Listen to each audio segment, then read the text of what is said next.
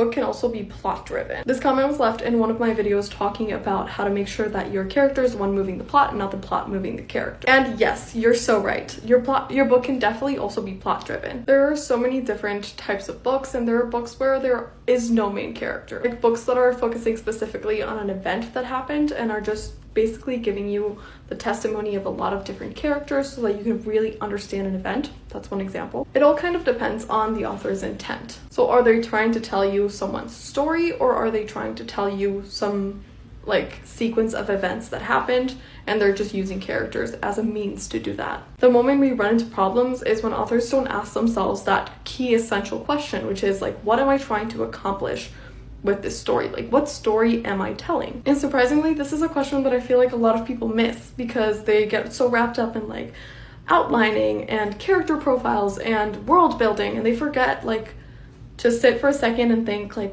what am I trying to accomplish with this story? And one of the easiest ways to kind of like come to understand what you're trying to do is ask yourself in 1 to 2 sentences, what is your story about? If you start with, well, it's the story of this girl who, then you know you're writing a character's story. So your character should be the one moving the plot. If you start with, well, it's the story of a war that happens between 2 like warring territories, and there's no like really mention of specific characters in the answer to what's your story about, then you know the most important thing to you in your own story is the events that are happening. It's not really the characters. You're not telling someone's story, you're telling the story of an event that happened, and you're using different someones to tell that story. I hope that distinction makes sense because it really drives kind of how you build your plot. If you're writing a character-driven story, like a story that is following a specific character, then you want to make sure that this character's character arc, like their transformation, is at the center of